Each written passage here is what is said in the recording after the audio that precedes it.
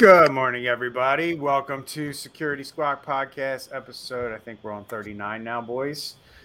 Welcome to the show, Randy from somewhere down in Texas. Texas. Why are you cutting me off? I like to talk slow. And Reginald Andre, Miami, Florida. I'm Brian Horning. I'm up here right outside of Philadelphia in beautiful southern New Jersey.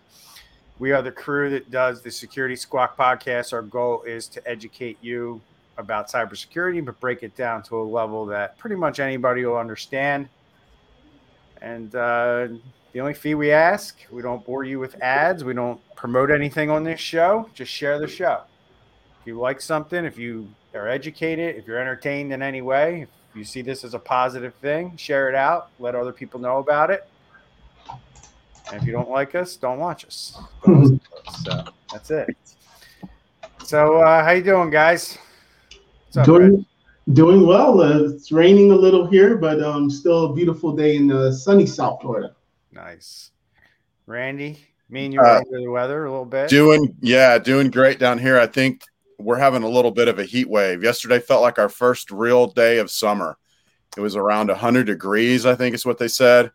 We're supposed to get a cool front tomorrow. So I know we always talk about the weather, but man, down here, it's usually pretty extreme. It's either drought, flood, or 100 degrees or something like that. So anyway, glad to be here today, man. A lot of stuff to talk about. Yeah, I feel you, bro. So yeah, there is a lot of stuff to talk about. So I guess we'll let the audience in on what that is today. Meanwhile, I'm just like doing the social media thing so we can get some viewers on the screen because we don't have any yet. So let's get that fired up. And then, we are on, obviously, guys, we're on every podcast platform that's out there. You can download us anytime. And, we love that. And we hope that you listen to us in the car, in the while you're working out or on your walks or whatever you're doing when you have, 30, 40 minutes of time, because that's about how much time we spend per episode. But we also do this live on Facebook, YouTube, and I think we're going to be live on LinkedIn soon. I applied for live streaming on LinkedIn.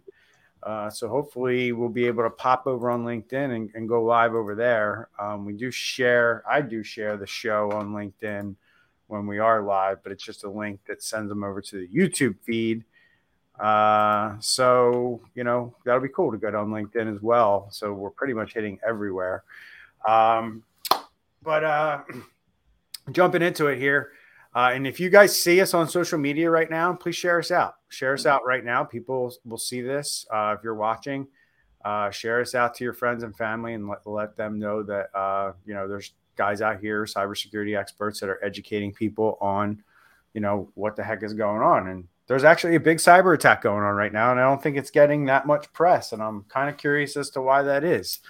So who wants to take the lead and fill everybody in on what the big cyber attack is, what everybody should know about, and where we're at right now? Oh, I'll take it. So essentially, we have the Iowan Agriculture Group was hit by a ransomware attack over the weekend, and they're claiming that this could be worse than the Colonial Pipeline. What was the name of that group? I'm pronouncing it as Iowan, from Iowa, but IOWAN. Yeah, but what is it's something collective? Give me 1 second. I gotta pull that up. It's this new cooperative. Yeah. Oh yes. So I guess let's break it down there first. What's the new cooperative? And help people understand like what this is and how this impacts them, because not a lot of people understand like how agriculture works and how stuff gets to your grocery store and ultimately to your table. So, and it's not just about bread, right? You hear grain and your brain probably automatically goes to bread. And this group is warning of long outages and supply outages and delays in a lot of different areas of the food industry. So, Randy, you want to talk about how this grain producer impacts the supply chain and at what level? Yeah. You started off asking about what it is. Basically, a cooperative allows smaller farmers to pool their resources together to work with basically an organization, so then they can get better prices for their stuff, have better distribution points. And so think of a cooperative as, bringing thousands of farms together. So that's their distribution point. That's the bottleneck, if you will. And these guys have been targeted with ransomware. They're asking for almost, I think, like $6 million for the ransom. And basically it has shut down operations, which, grain goes into bread, but grain goes into a lot of other things. And it's, basically one of the main links in the food supply chain, especially in the U.S. I mean, we have a heavy reliance on grain. We feed grain to cattle and, livestock. And I mean, there's a lot of ramifications that can come out of this. Yep. Andre, anything you want to add to that? Yeah, and you mentioned the reason that we're not hearing about it is I think it's because it's not a direct link to the consumer. The Colonial Pipeline, you went to the gas station, people were kind of in a crazy moment and putting gas or expecting not to have gas. And right now, it's just people don't see it. They've never heard of this before, and they just, until maybe later on, if the price, depending on how long this goes, if either there's going to be shortages or price increases, and then that's when I think it's really going to make the news. Yeah, weird one for me. I don't know why it's not being. I mean, some outlets are covering it, but not as much as you would think, because they're saying that this is going to be worse than Colonial Pipeline. Like they're out there saying that this is going to be worse than Colonial Pipeline. So what do you guys think about that? I mean, do we think that this is going to be worse? According to the cooperative, their 40% of grain production runs on their software. 11 million animals rely on their feed schedules. They're saying, according to this article, that it's going to disrupt the grain, the pork, and the chicken supply chain because of, obviously the grain going to feed the pork and the chicken, like I was saying a little while ago. So it sounds like it could be really, really huge. Oh man, I'm not trying to be funny here or make light of a pretty crappy situation, but I wonder what's worse, when you mess with people's gas and you mess with people's chicken nuggets. It's a little bit of both. So. I mean, will this get the attention of more Americans than the Colonial Pipeline? Because let's be frank, Colonial Pipeline, they thought bad things were going to happen with the gas supply, and it turned out that really didn't happen. Right. And now these guys are kind of warning, like, hey, your pork and your chicken is at risk here. Mm-hmm. Randy, you're from a part of the country where this is kind of like a big deal. Like I'm in New Jersey. We have some semblance of the agricultural we used to have 20, 30 years ago, but nothing like Texas. Like, what are your thoughts on this? Do you think this is going to? So my thoughts were, back in February, we had what we called snowpocalypse, where every single county in Texas had a freeze warning. It's never happened as far back as anybody ever knew. But what we noticed in our town were the number of people who just live for today. They have a pot in their kitchen. They might have an old bag of Doritos from 2 weeks ago, but the number of people that just don't keep food on hand, that go out to eat, that are getting their food every day at McDonald's and things like that. And it was a genuine emergency for a lot of people that basically had no food, that never really had thought about that. Maybe that's changed since then. Maybe they woke up to that, but I can only imagine that that's probably true more than just, I know we're in a college town, but it's probably more true around the country than we want to admit. So that could have a huge impact if, they're unable to get food. And already, if you go to, around here, we have HEB. If you go to HEB, some stores just don't seem as full as they were 2 years ago. No one's freaking out yet, but, seeing like, hey, we're out of this, we're out of that. You go to Chick-fil-A and they're saying that, we might be out of the sauce. We might be out of chicken. So yeah, I think it's going to have a pretty big impact. And Texas does have a lot of rural. Texas is a really huge state. We also have a crap ton of people here in a lot of urban areas. This potentially could be huge. It also could maybe cause something good, which is pushing people back to buying locally produced food. I know we've got a guy in our town who has a ranch outside of town, and he's opened up a meat shop, and you can buy fresh meat. No ransomware is going to shut that down, because he just brings his cattle and sells them. We'll probably see more of that come out of this. Could be. Hopefully we'll see people taking cybersecurity and adopting a framework more seriously as well. Yes. And understanding that, you can try to protect and play defense as much as you want, but eventually you're going to have to go on offense, and you're going to have to play some offense. And, sometimes you're going to have to play offense after a cyber attack, unfortunately. And that's kind of the perspective that we want people to understand and have. Now, there's a couple interesting other tidbits about this cyber attack that I want to get into. Number one, this is reportedly being done by a group called Dark Matter,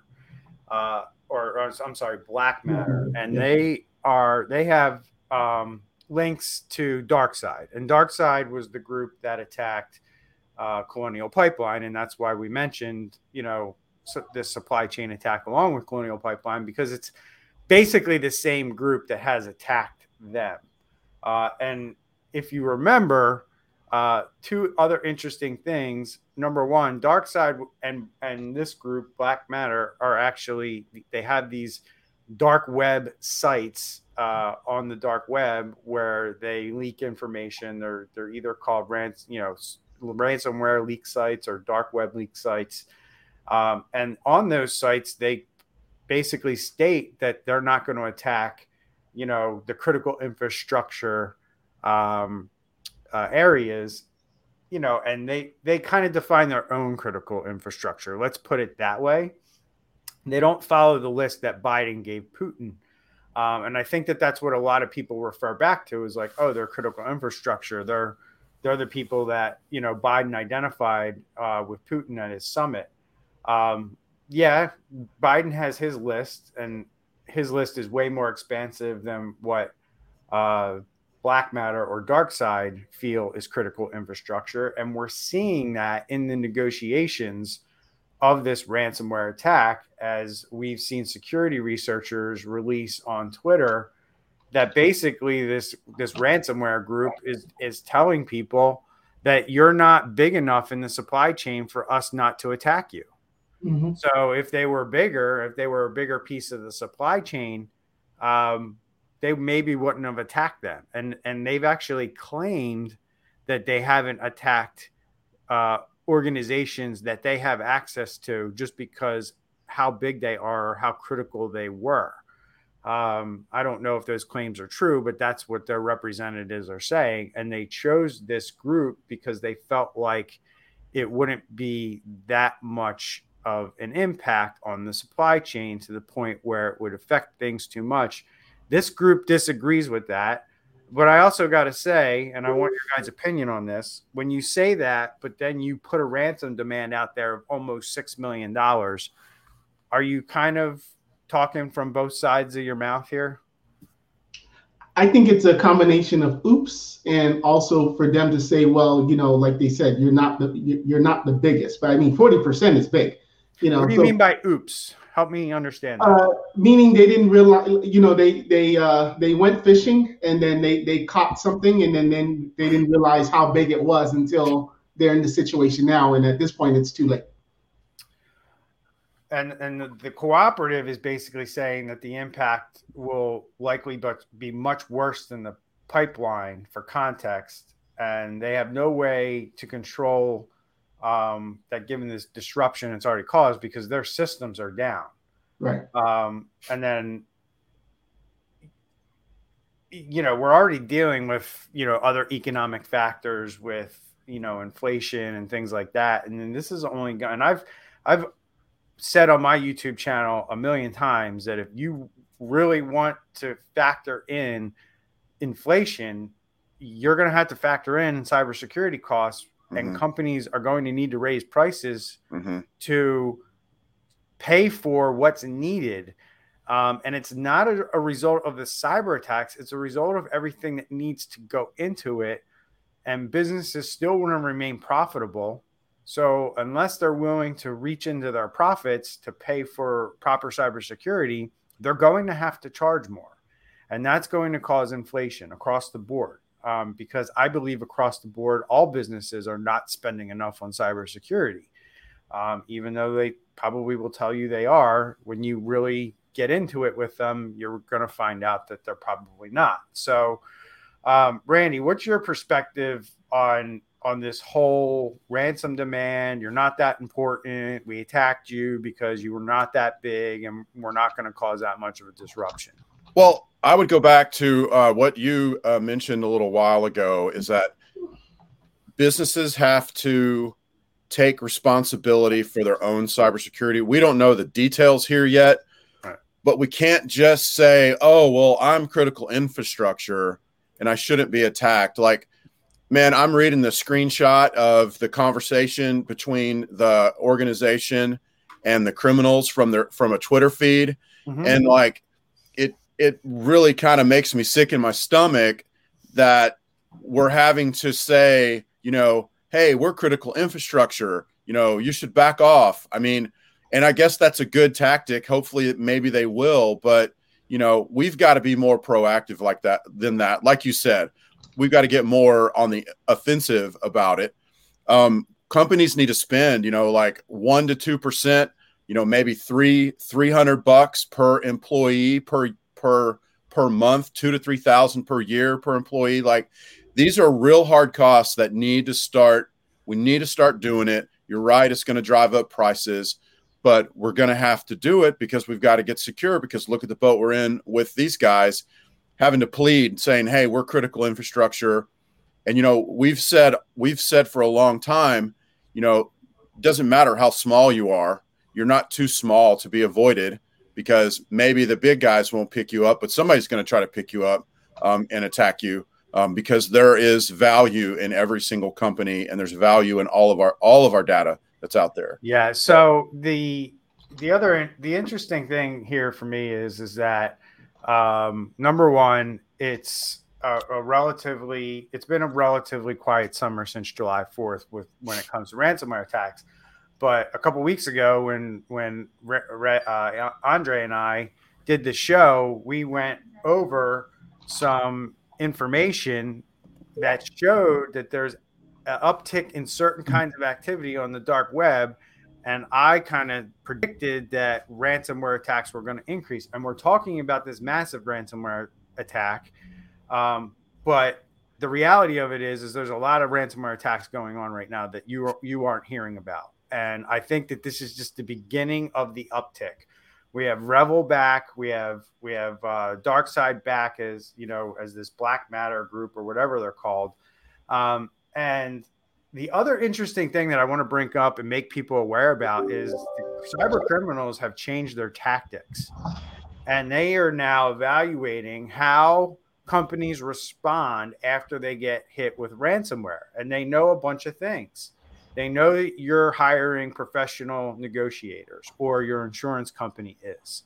And you're bringing outside help. And what that is doing is reducing the amount of money the business has to pay. And that's the objective of bringing these people in. So the cyber criminals know this. So now what they're doing is they're now threatening you, and they're telling you that if you go to these professionals or you file an insurance claim, you're not getting your data back. And that's where they're at with this stuff now. Yeah. And the interesting thing is like the negotiator for this collective or this co-op, whatever they call it, they were initially saying, oh, like, we're not that big of a fish. You got the wrong people, right?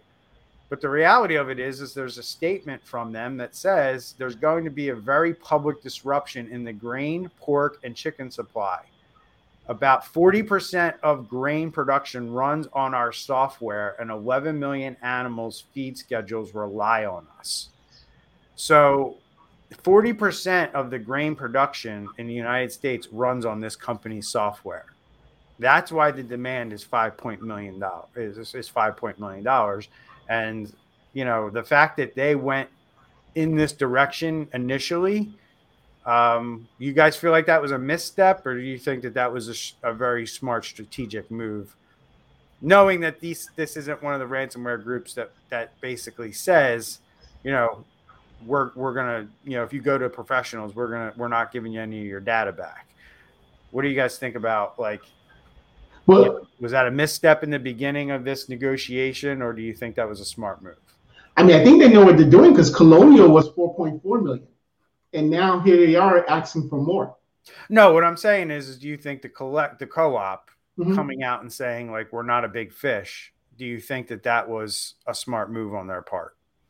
I mean, I think it's just I think it's just like them trying to make them feel sorry for themselves in a way. Kind of like, hey, why are you? Right, and it didn't work. So, I mean, I know what my opinion is, and it's like, I think it was a dumb move. I think it was stupid for them to come in and try to play that card when you got to know that these guys are in your system. And this is my point. They're in your system. They're studying your company. They know who you are before they release this ransomware. Yeah. So if you look on that that screenshot of that conversation you're reading from, you know, they are trying to say that, hey, we're critical infrastructure, and the criminals reply back. And notice how it says support. Mm-hmm. So if y'all don't know this, y'all two do, but our listeners, they actually have quote unquote support teams and negotiation teams. The ransomware organizations do, for you to talk to. And their support person comes back and says, you do not follow under the rules. Everyone will only incur losses. They're saying you're not gonna affect the food chain, that everyone's gonna only incur losses. It's not going to bring down the economy. It says the critical ones mean the vital needs of a person, and you earn money. Since everything's so serious with you, let's come to an agreement quickly and solve everything quickly. Yikes. So they're coming back and they're saying, you know, hey, you're not really vital. You know, it's not going to shut down the whole economy. And, you know, let's just get to an agreement quickly and move on. You know, they're trying to get their money. This is a mess. This is a real mess. This is a real mess, because and you know, it goes to show me it's a telltale sign that they did not have a disaster recovery plan in place or an incident response plan in place. Because when you're saying things to, like, CISA is going to be demanding answers from us within the next 12 hours or so, and we're going to have to tell them exactly what has happened. Well, what has happened is your security sucks and you got hit with ransomware. It's pretty damn obvious. You don't have to tell them anything. And this is in the news. So CISA knows. And I'm sure they're already involved, and the FBI's involved. Yeah. But kind of saying, hey, I'm going to go tell that, you know, the big brother or daddy's going to find out. Yeah. You better, like, give us our data back. Right. Know. Do you wonder if this is the FBI that's actually in this chat with the cyber criminal support, and they're playing dumb? No, I don't think so. To hit back at them? Yeah, and something like that wouldn't get released by the FBI. Okay. I don't. That was some dummy who put things out on social media they probably shouldn't have. Also, what's that? No, I said, going back to the cyber incident response plan, it's interesting to see how the technology, because you think farmers, and obviously, you know, back then farmers didn't have technology. So it's curious to see how reliant they are, that because of this technology not working, they're saying that they're going to have to shut down. And with that said, did nobody think about, hey, if our servers or our systems doesn't work, is there a maybe, you know, a manual way to feed the chickens and all of this stuff? Like, so it's curious to see if they don't really have a plan. Do they just all the animals are just going to be out there and dying because, you know, they don't. The food all comes through the cooperative, and then the cooperative is using their software to distribute it to people that need it, to feed cows, people that need it to make bread, this and that. Right. That's where the bottleneck is happening. Like, if the farmer had an actual truck of grain, I mean, they don't need the cooperative to feed the chickens, but it's this whole process of bringing in the grain from all the grain owners and then distributing it back out to where it needs to go. That's where the bottleneck is. Right, and the software that this company uses is what does that. So that's now down. So something that was automated and efficient is now no longer automated and efficient. And this is what I talk about with businesses all the time, guys. It's like people are like, Brian, you talk about a competitive advantage for technology in your business, right? And you can see these little cracks in businesses' plans and their maturity.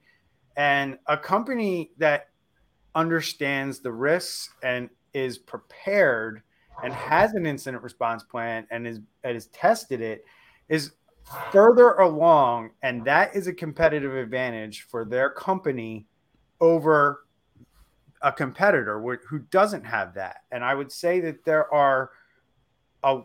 there's a less percentage that are prepared than that aren't prepared. And you can see that here with this cooperative. They are completely on their heels at this point, trying to basically beg these guys to get them out of this situation. And this is a good lesson learned for businesses, in my opinion. Number one, that unless there's some kind of crazy, like, international geopolitical breakthrough, you're not going to have anybody who is going to save your business from these types of situations. It's on you as the business and the business owner and the business leaders, CEOs need to step up and recognize this threat and do everything humanly possible to make sure, A, you're protecting yourself, and then B, you have the right things in place if you do get hit. The other thing is that I want to mention is that now the writing's on the wall, right? There are the 16 critical infrastructure, but like we said, I think when we talked about this back when on this show back in June, if we go back, I believe we said this, where it was like, it seems like there's kind of like a haves and have-nots in this group of 16 critical infrastructure sectors, right? Like, is that hospital big enough, for them to do something? And that seems to be the case. Like, if you're not big enough, if you're not going to create that much of a disruption in the supply chain, you're really not in the group of 16. Like, there has to be a certain threshold. And that's basically the signal that these criminals are giving all businesses right now with this attack. They're basically saying that we're not going to attack somebody who's, if we disrupt their business and it doesn't seem to create that much of a ripple, we're going to attack them. And it doesn't matter what sector you're in. So all small businesses out there who think that they're too small to be attacked, let this be your warning that you are a prime target for these guys.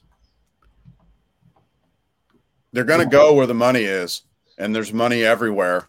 Right. And the thing like that's disturbing about REvil is, and organizations like that, they're a well-oiled machine that can deploy ransomware as a service where your average bloke can just go get it and use that and have like all of these tools of a giant company behind them. Even with all this stuff today, even if none of this happened, like as that software, ransomware as a service explodes, we're going to see more and more. They're going to go after everything. We heard recently of a private individual who got ransomware on their Facebook page. Basically, they hijacked the Facebook page, wanted $2,000 to give it back to them. I mean, it's going to hit everything. You know what I mean? Mm-hmm. You might try to log into T-Mobile or something, and boom, your account's been stolen, and they want money for it. So yeah, it's going to get worse. You're right. If you thought you were going to miss it, you're not going to be able to anymore. It's coming. No, because they basically are saying, okay, we won't attack the top 1%, but we're attacking the 99%. Mm-hmm. That's what they're telling you. So, Andre, anything you want to add? I think we've covered this pretty well at this point. Any last thoughts you want to share with our audience before we move on? I don't know if you guys ever watched the political cartoons like on Wall Street Journal or something, but I could see this being so funny where there's a cartoon where one side says, "Oh, I'm too small. They'll never hack me," and then the other side says, "I can't believe they got me." You're right. You're right. So here I go. We're gonna move on real quick, guys, and change gears. I think that was a good discussion, and we brought a lot of good things to the surface that people need to be aware about. But we have a question here from our audience member, Julie wants to know, how does a regular individual protect themselves? So why don't we talk about that before, or actually it's kind of related to this, right? So how does an individual protect themselves from, this type of stuff that we're talking about? Let's say they're not a business owner. Maybe they're an employee, which is what we've talked about, on this show before, is how employees can play a part in protecting their business from, suffering a cyber attack. But how does a regular individual protect themselves from these criminals and what's going on out there? I would say, first off, I think this brings up a larger discussion that's got to happen, because like we were saying in our last segment, if you will, the ransomware as a service is going to push this out into the smaller and smaller and smaller clients. It's going to start hitting private individuals more. And there's not really somebody who's marketing that I know of that's really marketing to your private individual. But I would definitely say keep your devices updated is huge important. Stay away from like don't buy like an off-brand one-off Android phone. Don't use old iPhones that aren't being updated anymore. Get you a device like a Samsung that has Knox, or a OnePlus that's keeping on a regular update schedule. It's very important. I would say, obviously you have to have a good antivirus with more than just, I would never use a free antivirus. Get an antivirus that has more than just, hey, scanning for files. And then, use a service for your personal email, like a Gmail or something similar that has built-in protections against spam, phishing. Man, it's really a weak spot, I think, in our whole economy right now. So you just throw a million things at people who don't understand what the hell you're talking about. Give me one or two things that you would recommend that somebody would do. Like, well, just keep your devices updated. Yep. Get a really good antivirus. All right, Andre, one or two things. Two-factor authentication on every single thing you use that you log in on the internet. Yep.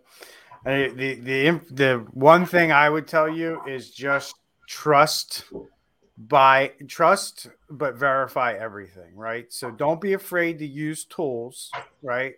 But make sure that you know who is providing you that tool, how seriously do they take protecting your data and and security.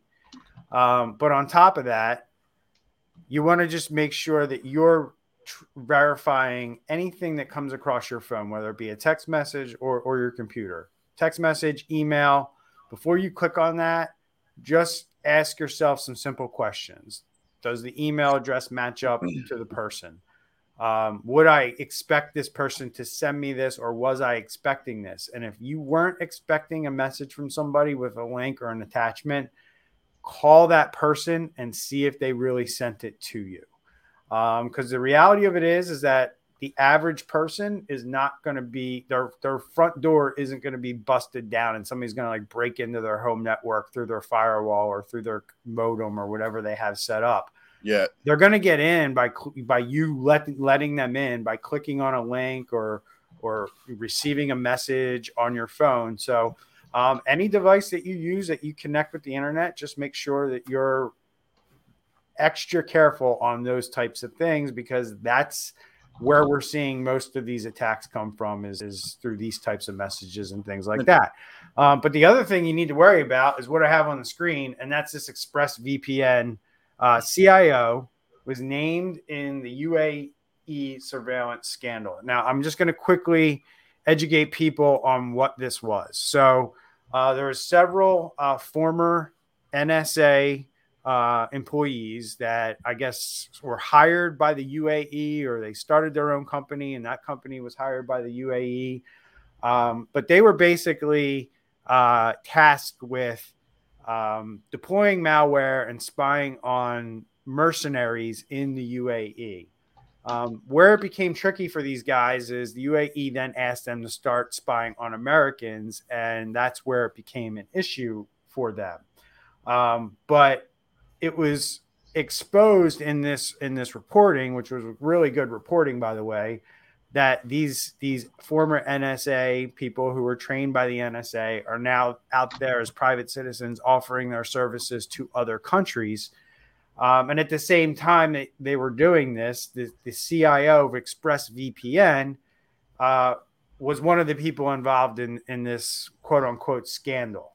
And the reason we wanted to bring it up is because I get asked questions like this all the time. Like, should I be using a VPN on my phone, on my computer, from one of these providers like ExpressVPN, NordVPN? I don't know if you guys know of any other ones that you might want to rattle off that are popular.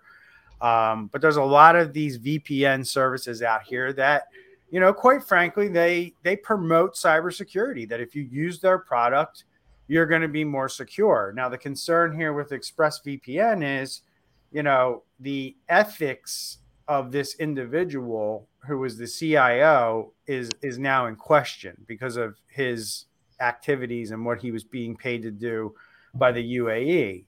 And at the same time, you have a company where basically you're offering a piece of software that is in the name of protecting their online activity and what they're doing and who they are.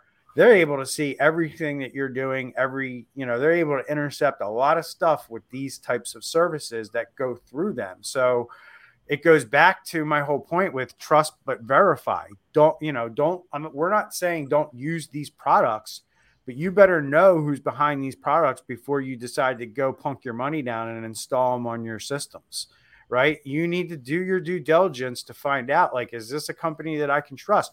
Where are they based out of? Like, personally, I'm not going to hire or sign on to a VPN service that's run out of China or Russia or, any other country, probably besides the US for me. I mean, quite frankly, I wouldn't use one of these services because I know how to set up these types of services and run my own, which is very secure. But, if you don't know how to do that and you want to rely on these services, there are some that are very good and they're above board. And as we found out with ExpressVPN, which is a very popular VPN software, by the way, not so much. So I just want to hear your guys' thoughts on that. And I guess we'll start with Andre and then we'll roll over to Randy. What's your insight on this kind of stuff? Yeah, so ExpressVPN, I always get that question, especially from our business customers when they're just looking for something personal and they hear the word VPN. They hear that this is the safest, thing to do. Right. And ExpressVPN is one of the ones because it's like maybe $150 a year. They give you X amount of accounts. So it was very disturbing to hear about what the CIO did, because essentially he was doing things as it relates to the UAE and creating things like zero-click surveillance and things about their human rights because of what happens in that country. At the same time, if you are a company and your job is to protect or create this VPN and have this tunnel, you want the brightest. And sometimes you have to hire people that may have done things in the past that they were contracted to do whatever. But it's kind of like hiring the ex-felon who broke into banks and did all this stuff, and now he's the consultant to tell other companies not what to do and what they look for. So that's the way I look at it. Randy. Yeah, I take a little more grim look here because so a couple things. One, ExpressVPN has a huge PR nightmare on their hands because it's not that they knew that this guy did this and he changed his ways and they hired him to help him protect people. This guy was involved in protecting people when he's literally turning over political activists and people that are, protesting and things like that to a government. So that's a PR nightmare. And we're going to have to really watch closely and see how are they going to handle this. Are they going to try to sweep it under the rug? Is the guy out of a job, which I assume he is, but what are they going to do to reassure people? Because they're at their core, the VPN is about privacy. And the thing is that all of your data going through their VPNs, going through their certificates, it puts a lot of your data, if not all or most of it, at risk of being looked at. And if a CIO of a company is helping another government get private data, what makes us think that he's not doing it at ExpressVPN also? I think they are. I think it was just a way for them to kind of take what they were doing a step further and offer a free, cheap VPN and then see who we can get on it or promote it to.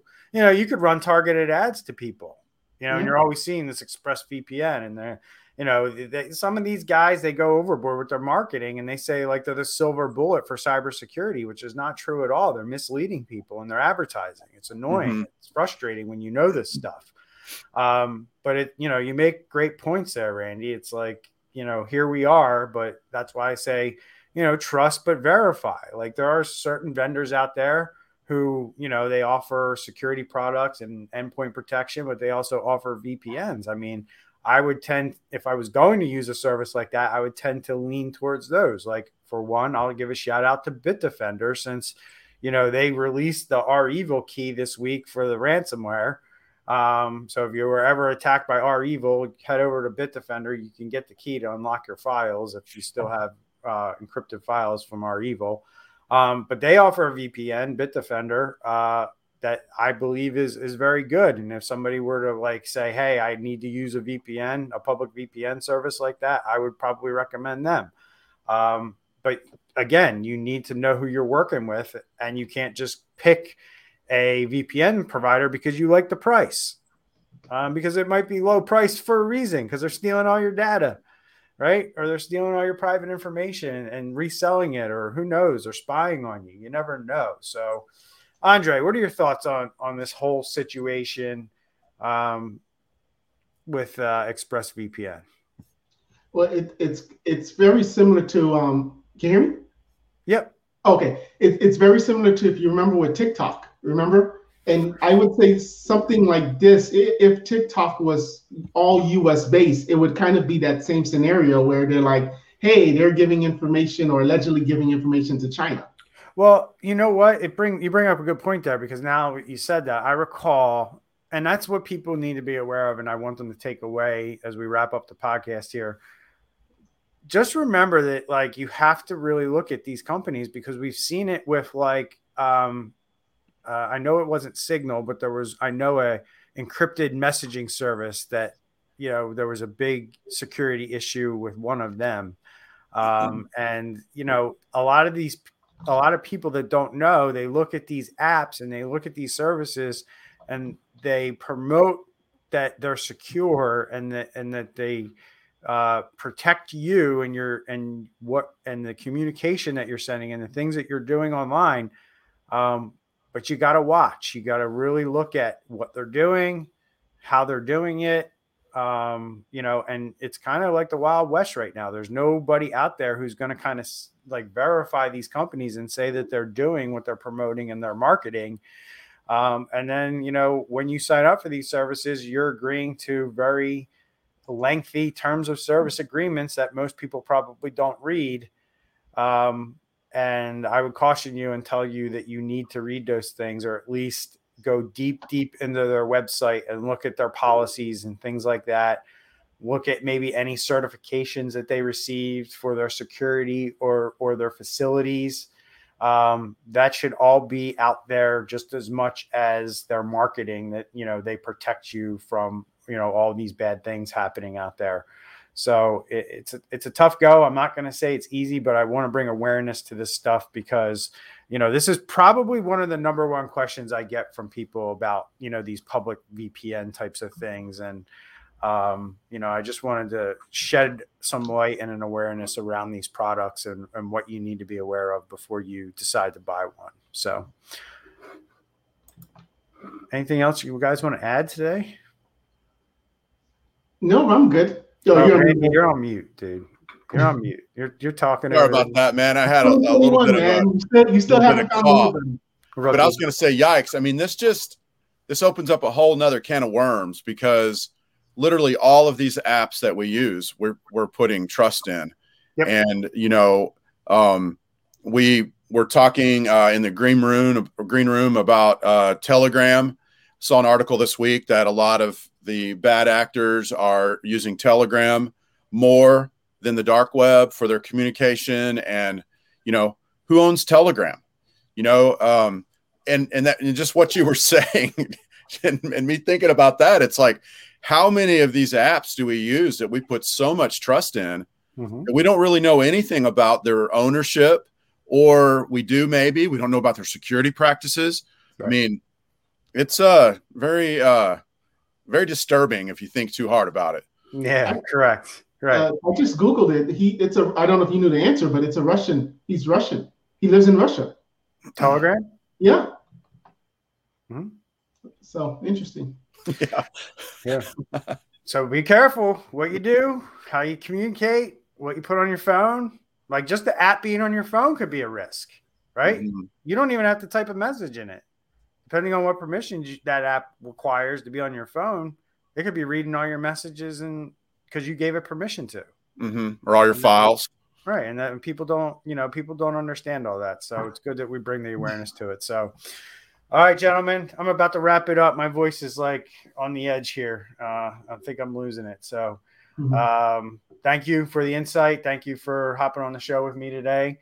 Anything else you want to add before we hit the end button? All right. We'll see y'all next week, probably with a bunch more cyber attacks, and we'll update you on this grain situation. Hopefully we don't have a disruption in the supply chain. My guess is that they'll probably just pay the ransom, and then our FBI will try to hack back after they pay it. And that's probably what we've seen with like the last 3 or 4 big ones. So we'll see where this ends up. We'll keep you updated. And thanks everyone for participating and viewing. And remember, share the show once it hits your favorite podcast platform.